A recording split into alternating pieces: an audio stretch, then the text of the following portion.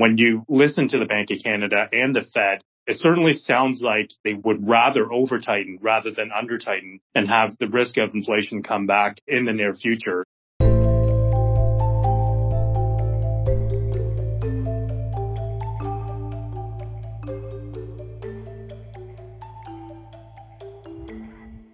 Welcome to Views from the Desk, a special edition of the BMO ETFs podcast.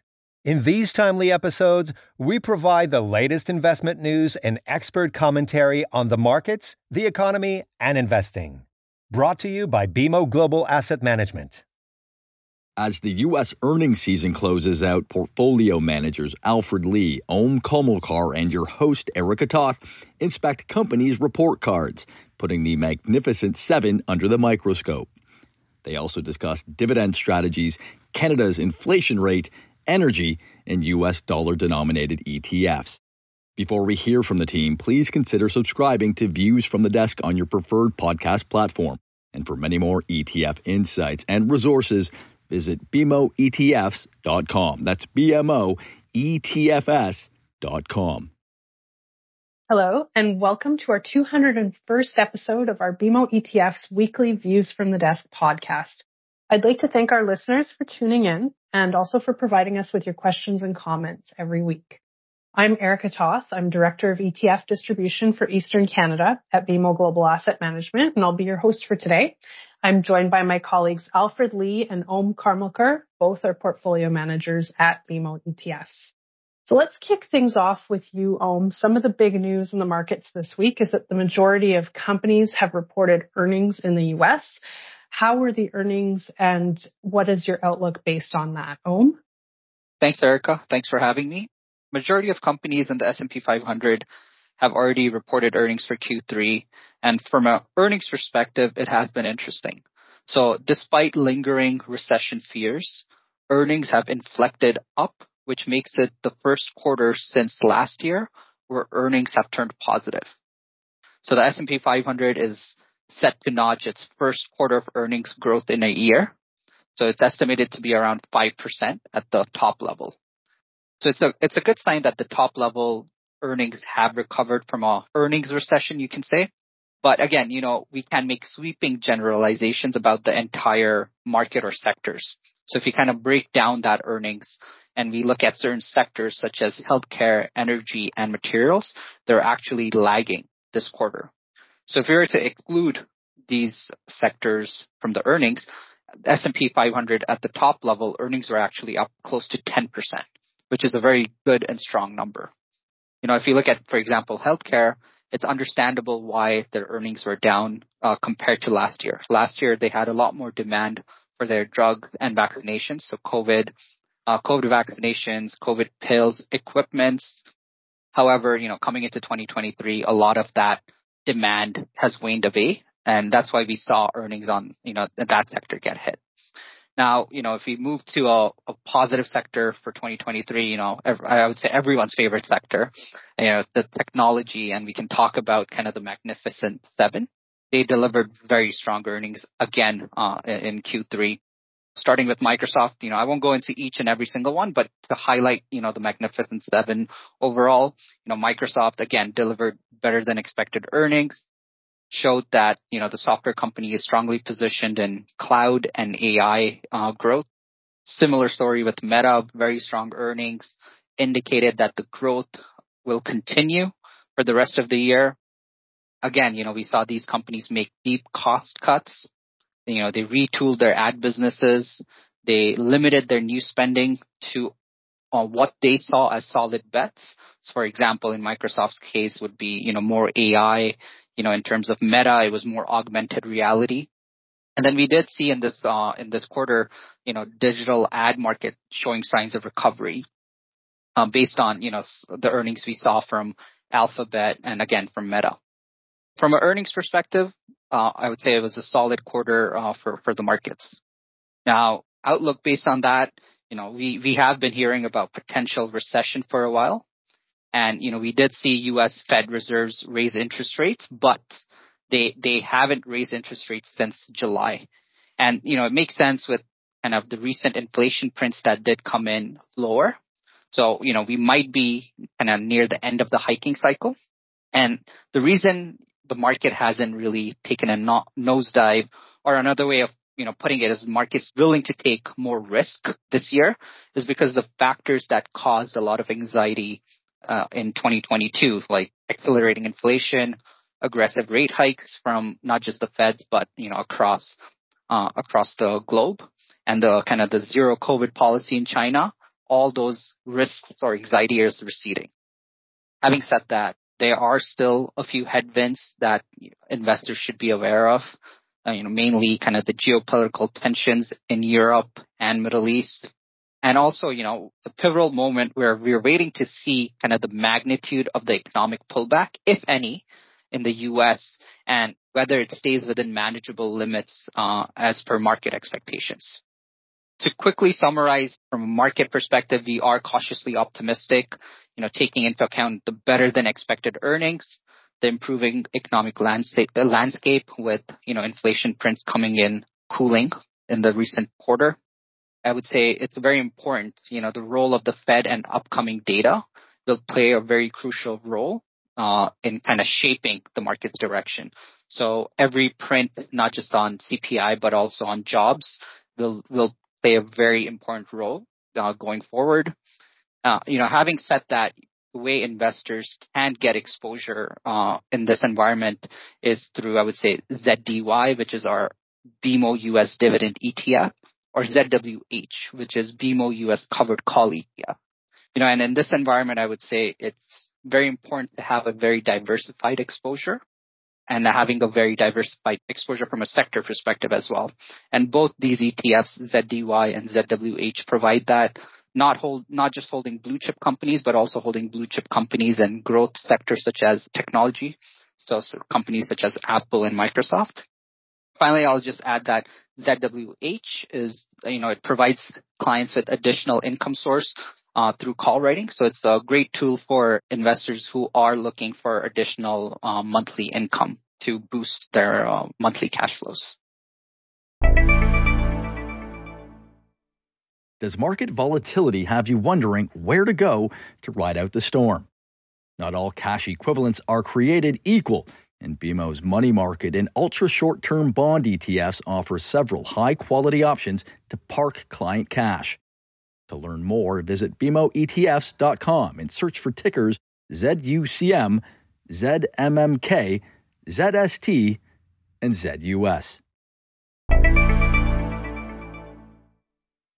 Well, I'm staying with you for a moment. A lot of the market movement on the upside has been led this year by growth-oriented and technology names. So you highlighted, some of the dividend strategies that we run that do also hold some of those names.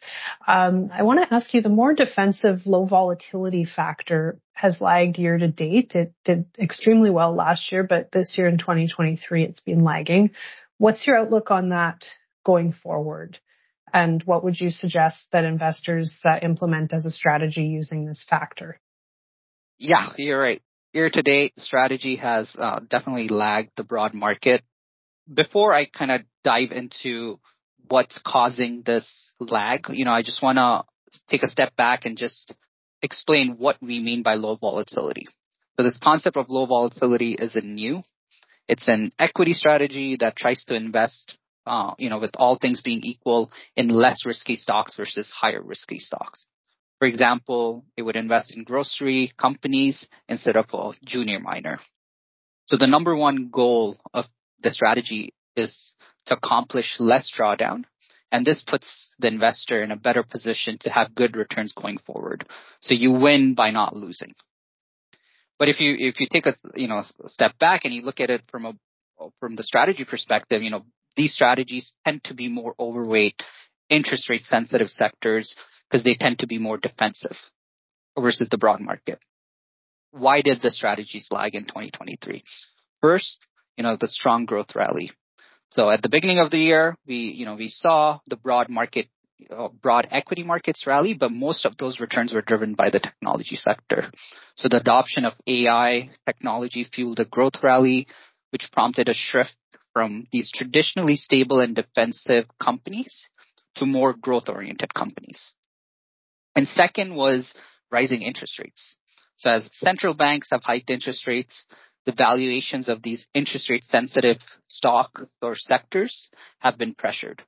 So when interest rates rise, fixed income investments like bonds and GICs become more attractive, and interest rate sensitive stocks and sectors start to lose their appeal as as investors seek higher yields from the alternative options.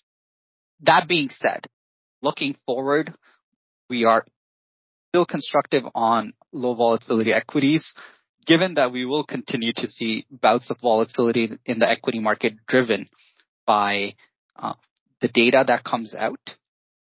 And of course, as I mentioned previously, some of the geopolitical tensions that we're seeing in Europe and Middle East.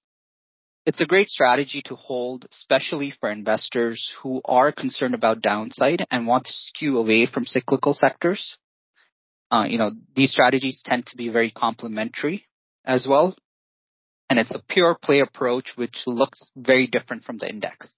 So hence it translates into providing the portfolio diversification. And one thing we know is diversification is good. It's it's a free lunch in investing. If you kind of look at from a Fed perspective, as I mentioned previously, they have hit the pause button on rate hikes. We haven't seen Fed's hike since July. And with the recent inflation prints coming in cooler we might be near the end of the hiking cycle. This could put more tailwind to the strategy as I mentioned previously, as these strategies tend to invest in more interest rate sensitive sectors. In terms of, how investors can implement using this factor, I would say, one of the best ways to utilize this factor is in a barbell approach with the growth factor. So this barbell strategy provides exposure to both defensive and growth exposures. ZLU, for example, which is the BMO US low volatility ETF, provides more defensive low volatility exposure, while combining it with ZNQ, which is the BMO NASDAQ index ETF, provides that growth exposure. And this kind of barbell approach has provided a much better risk-adjusted return versus the broad market. A similar strategy can be implemented within the Canadian market as well, using ZLB, which is the BMO Canadian Low Volatility ETF, combining it with ZCN, which is the BMO TSX Composite Index ETF. So again, finally, given the current headwinds and given that there will be volatility in the market, we expect a balanced approach with exposure to both defensive and growth equities can potentially add value to investors while managing risk. Thanks for that, Om. Turning our attention now to the other big news of this week, the new CPI numbers for Canada were just released yesterday. Alfred, over to you now. What does these new CPI numbers mean for inflation and for interest rates? Yeah, you're right. So we definitely got the CPI number yesterday. In Canada, that came in at 3.1%. So that was largely in line with expectations for the October number. So the good news is that we are trending in the right direction. So just as a fresh reminder, when you look at the CPI that came in last month, that came in at 3.8%. So the concern over the last couple of months was that inflation, both in Canada and the U.S., was potentially reaccelerating. So the good news is that, again, we are back towards trending lower. That trend is also congruent with what we're seeing in the U.S. as well. So the U.S. CPI number came in last week. So just as a reminder, that came in at 3.2%. And the month prior to that, that came in at 3.7%. So overall, I think this is good news for the market. I think we are inching closer to the target rate of 2% that the central banks, primarily the Bank of Canada and the Fed, like to keep. So the good news is that, all the monetary tightening that we've seen over the last year and a half, I think the good news is that it seems to be having an effect in terms of cooling inflation. When you look deeper into the economic numbers as well, especially in Canada, it definitely suggests that the Canadian economy is cooling.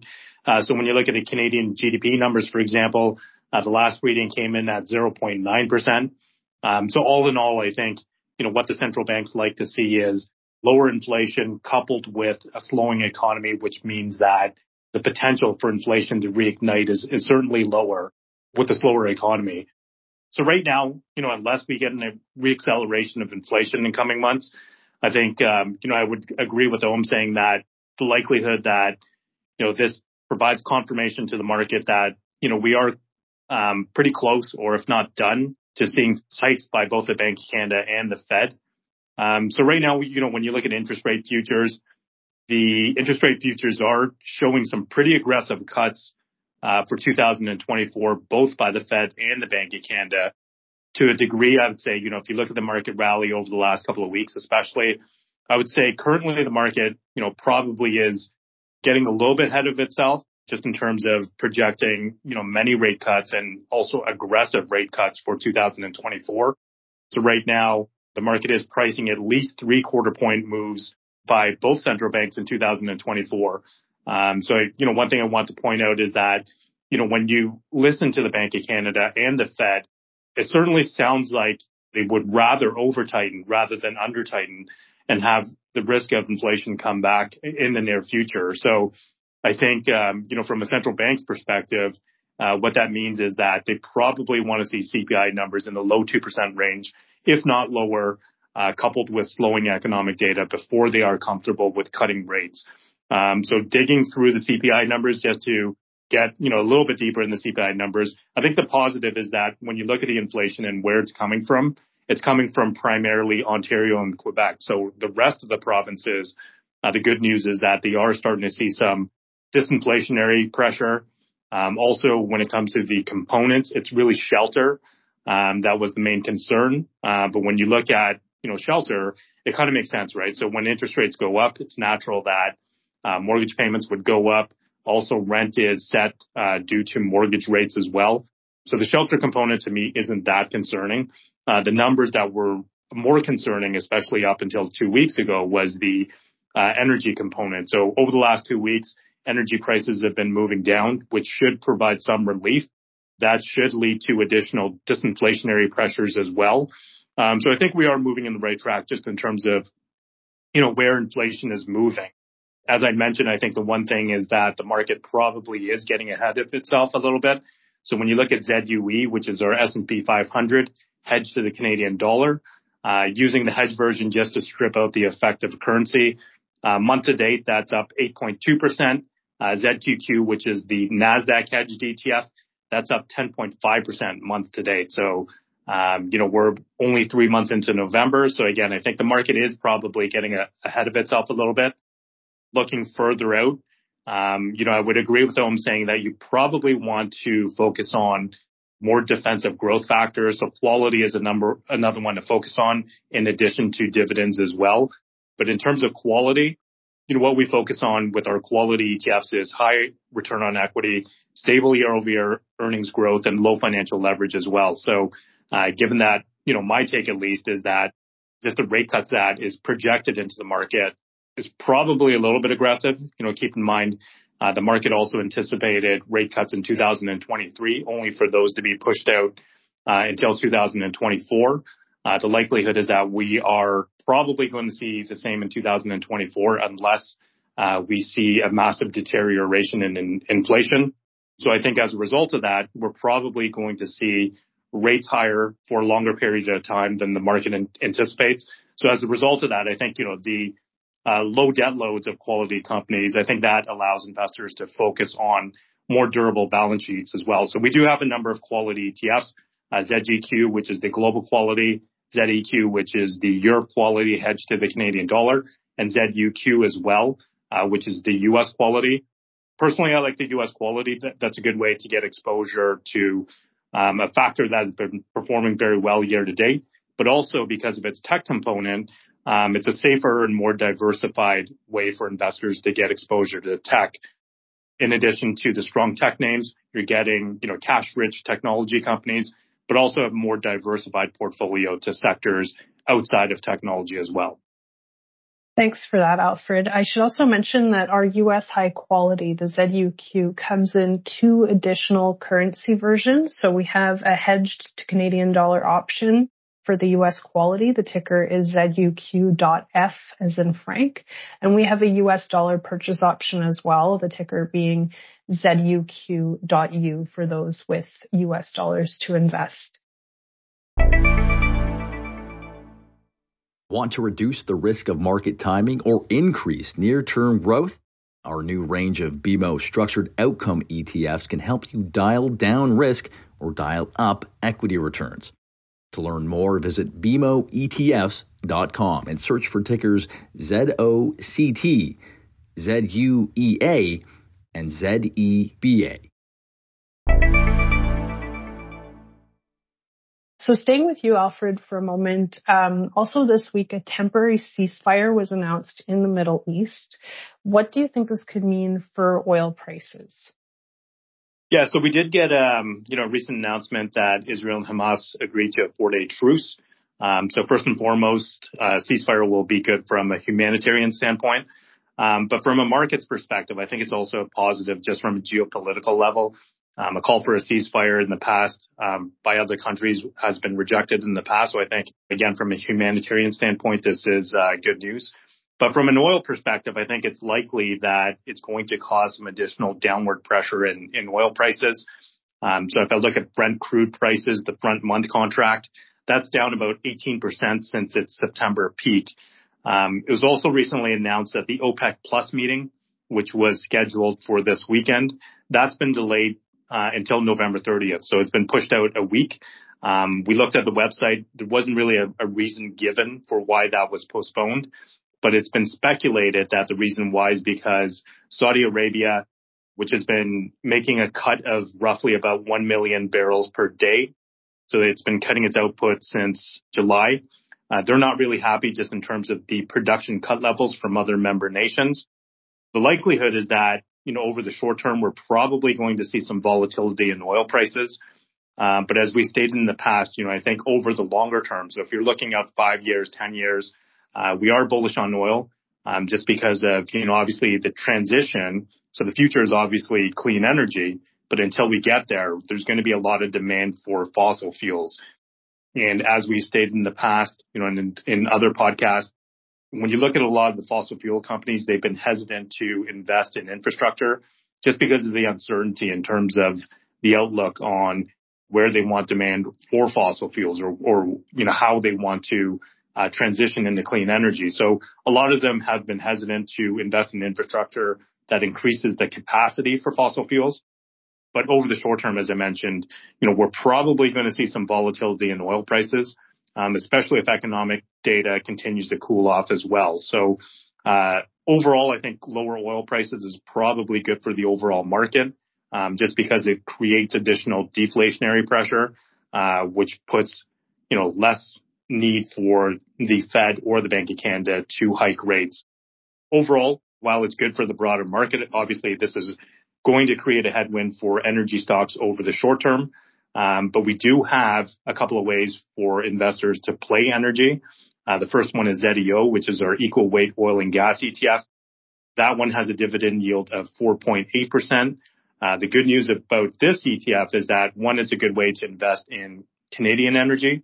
But also when you look at the underlying cash flow from operations and the trend in those cash flows, they've continued to increase because of oil prices. That's been good for revenue and profits. But because they've been hesitant to invest in infrastructure, the one way they've been giving back or spending that money is that just giving it back to investors, which is increasing dividends. So for that ETF, over the past year, we've continued to increase its distribution rate. Again, its dividend yield right now is 4.8%. The other way we have for investors to get exposure to energy is our covered call energy ETF. So that dividend yield is 8.7%. So in addition to Canadian energy companies, we're also investing in U.S. energy companies in this one as well. We also have the addition of the covered call overlay.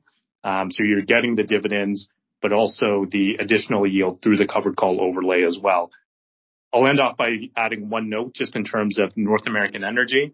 With the volatility and the potential disruption in the Middle East, I think that is probably good for North American oil, just because if you take Middle East oil off the grid, that is going to put additional demand for North American energy. So I think that leaves North American energy companies in potentially a better spot. But again, there's a good way or potential ways for investors to play at this through ZEO, which is uncovered, and ZWEN, which is the covered call strategy on energy. Thanks for that, Alfred. One of the questions that came in from a listener this week is regarding the BMO lineup of US dollar denominated ETFs trading on the TSX. This listener wanted to know if these ETFs are suitable for a RIF account. So I'd like to turn this over to you, Om. What are some of the advantages of our US dollar, or as we call them, our .U ETFs? Yeah, for sure. So the .U ETFs are US denominated ETFs. So it's not a hedged product. This product actually trades in the US dollar. Basically, the way it works is you use your USD to purchase the ETF. Any income or dividend that you receive is paid out in USD. And if you were to sell the ETF, all the proceeds you will get will be in USD as well. So generally speaking, a lot of Canadians have decent amount of US dollars, which they might need for future. So one of the biggest benefits of having the .U ETF is allowing these Canadians that have a lot of US dollars to invest without having to convert their money. So as we know, exchange conversion fees can be very expensive. They can vary anywhere from 0.5% to as much as 3%. So being able to avoid that conversion fee is a great benefit. A lot of Canadians like to travel to the U.S. during wintertime or have children in universities or just traveling for leisure.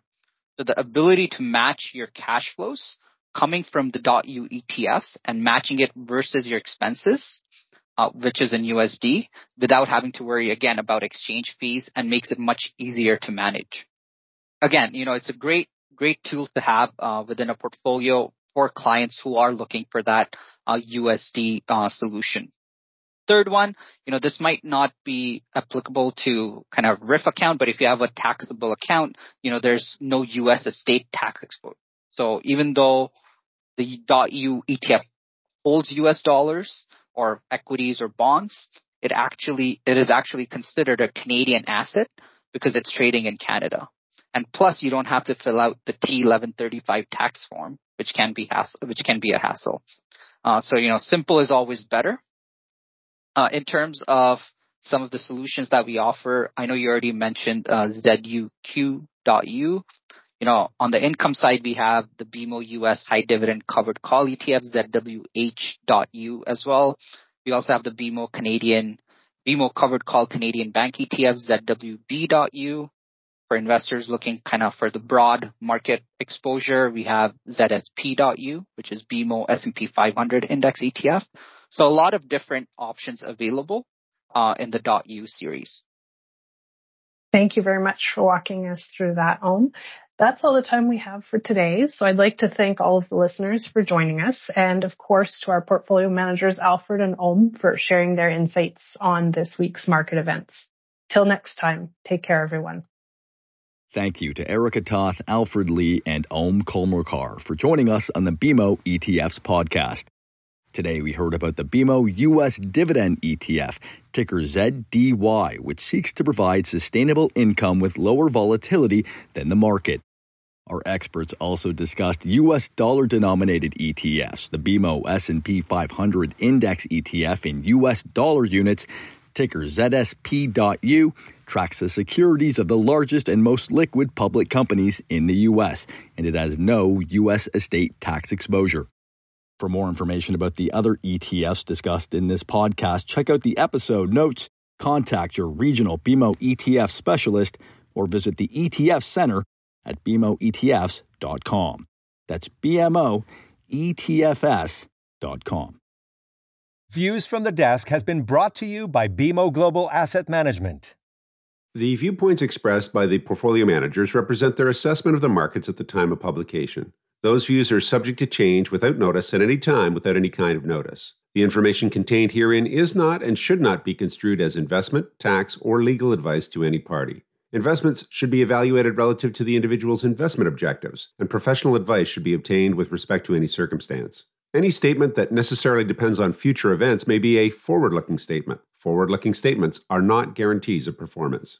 Commissions, management fees, and expenses, if any, all may be associated with investments in exchange-traded funds. Please read the ETF facts or prospectus before investing. Exchange-traded funds are not guaranteed. Their values change frequently and past performance may not be repeated.